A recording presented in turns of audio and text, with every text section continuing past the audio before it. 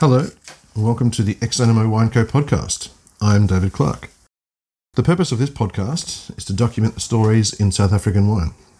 We're interested in how we got to where we are today and where we are going tomorrow. Thank you very much for joining us. Ex Animo Wine Co is a wine distributor based in Cape Town. Please go to our website exanimo.co.za for more on what we do.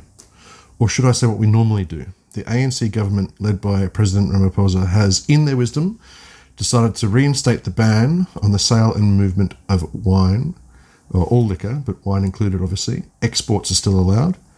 And it also reinstated a curfew from 9 p.m. every night. This will have, and already is having, a hugely negative impact on the wine and hospitality sectors in South Africa. These two industries are very near and dear to my heart, and have been my sole source of income for 2 decades.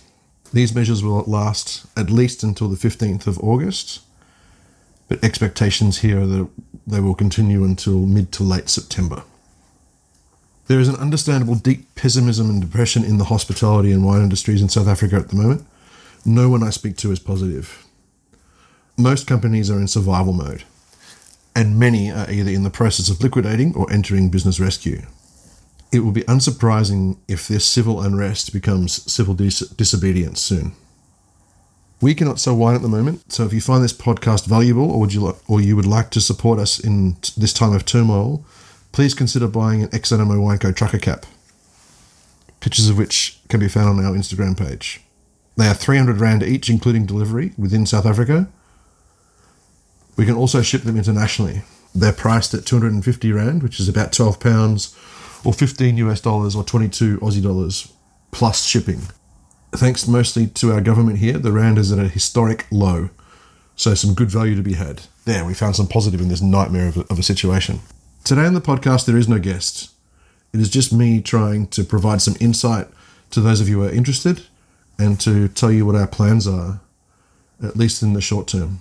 Long-term planning currently, quite frankly, feels like a waste of time. I will be doing more podcasts during Prohibition 2.0. Many of you have been asking for more episodes, and I'm happy that I can oblige. I've already recorded 2 conversations, one with local sommelier and former president of the South African Sommeliers Association, my friend Hugo Jacobs, and the other with Johan Milan of the historic Stellenbosch wine estate, Simonsuch. I just need to edit them and upload them. Luckily, business travel is still allowed at this point, so I plan to visit other producers in the Cape and record a few conversations along the way. If there are people in or around the wine industry you would like me to chat to, please let me know. I can't promise it's going to happen, but at least it gives me some guidance on who I should talk to.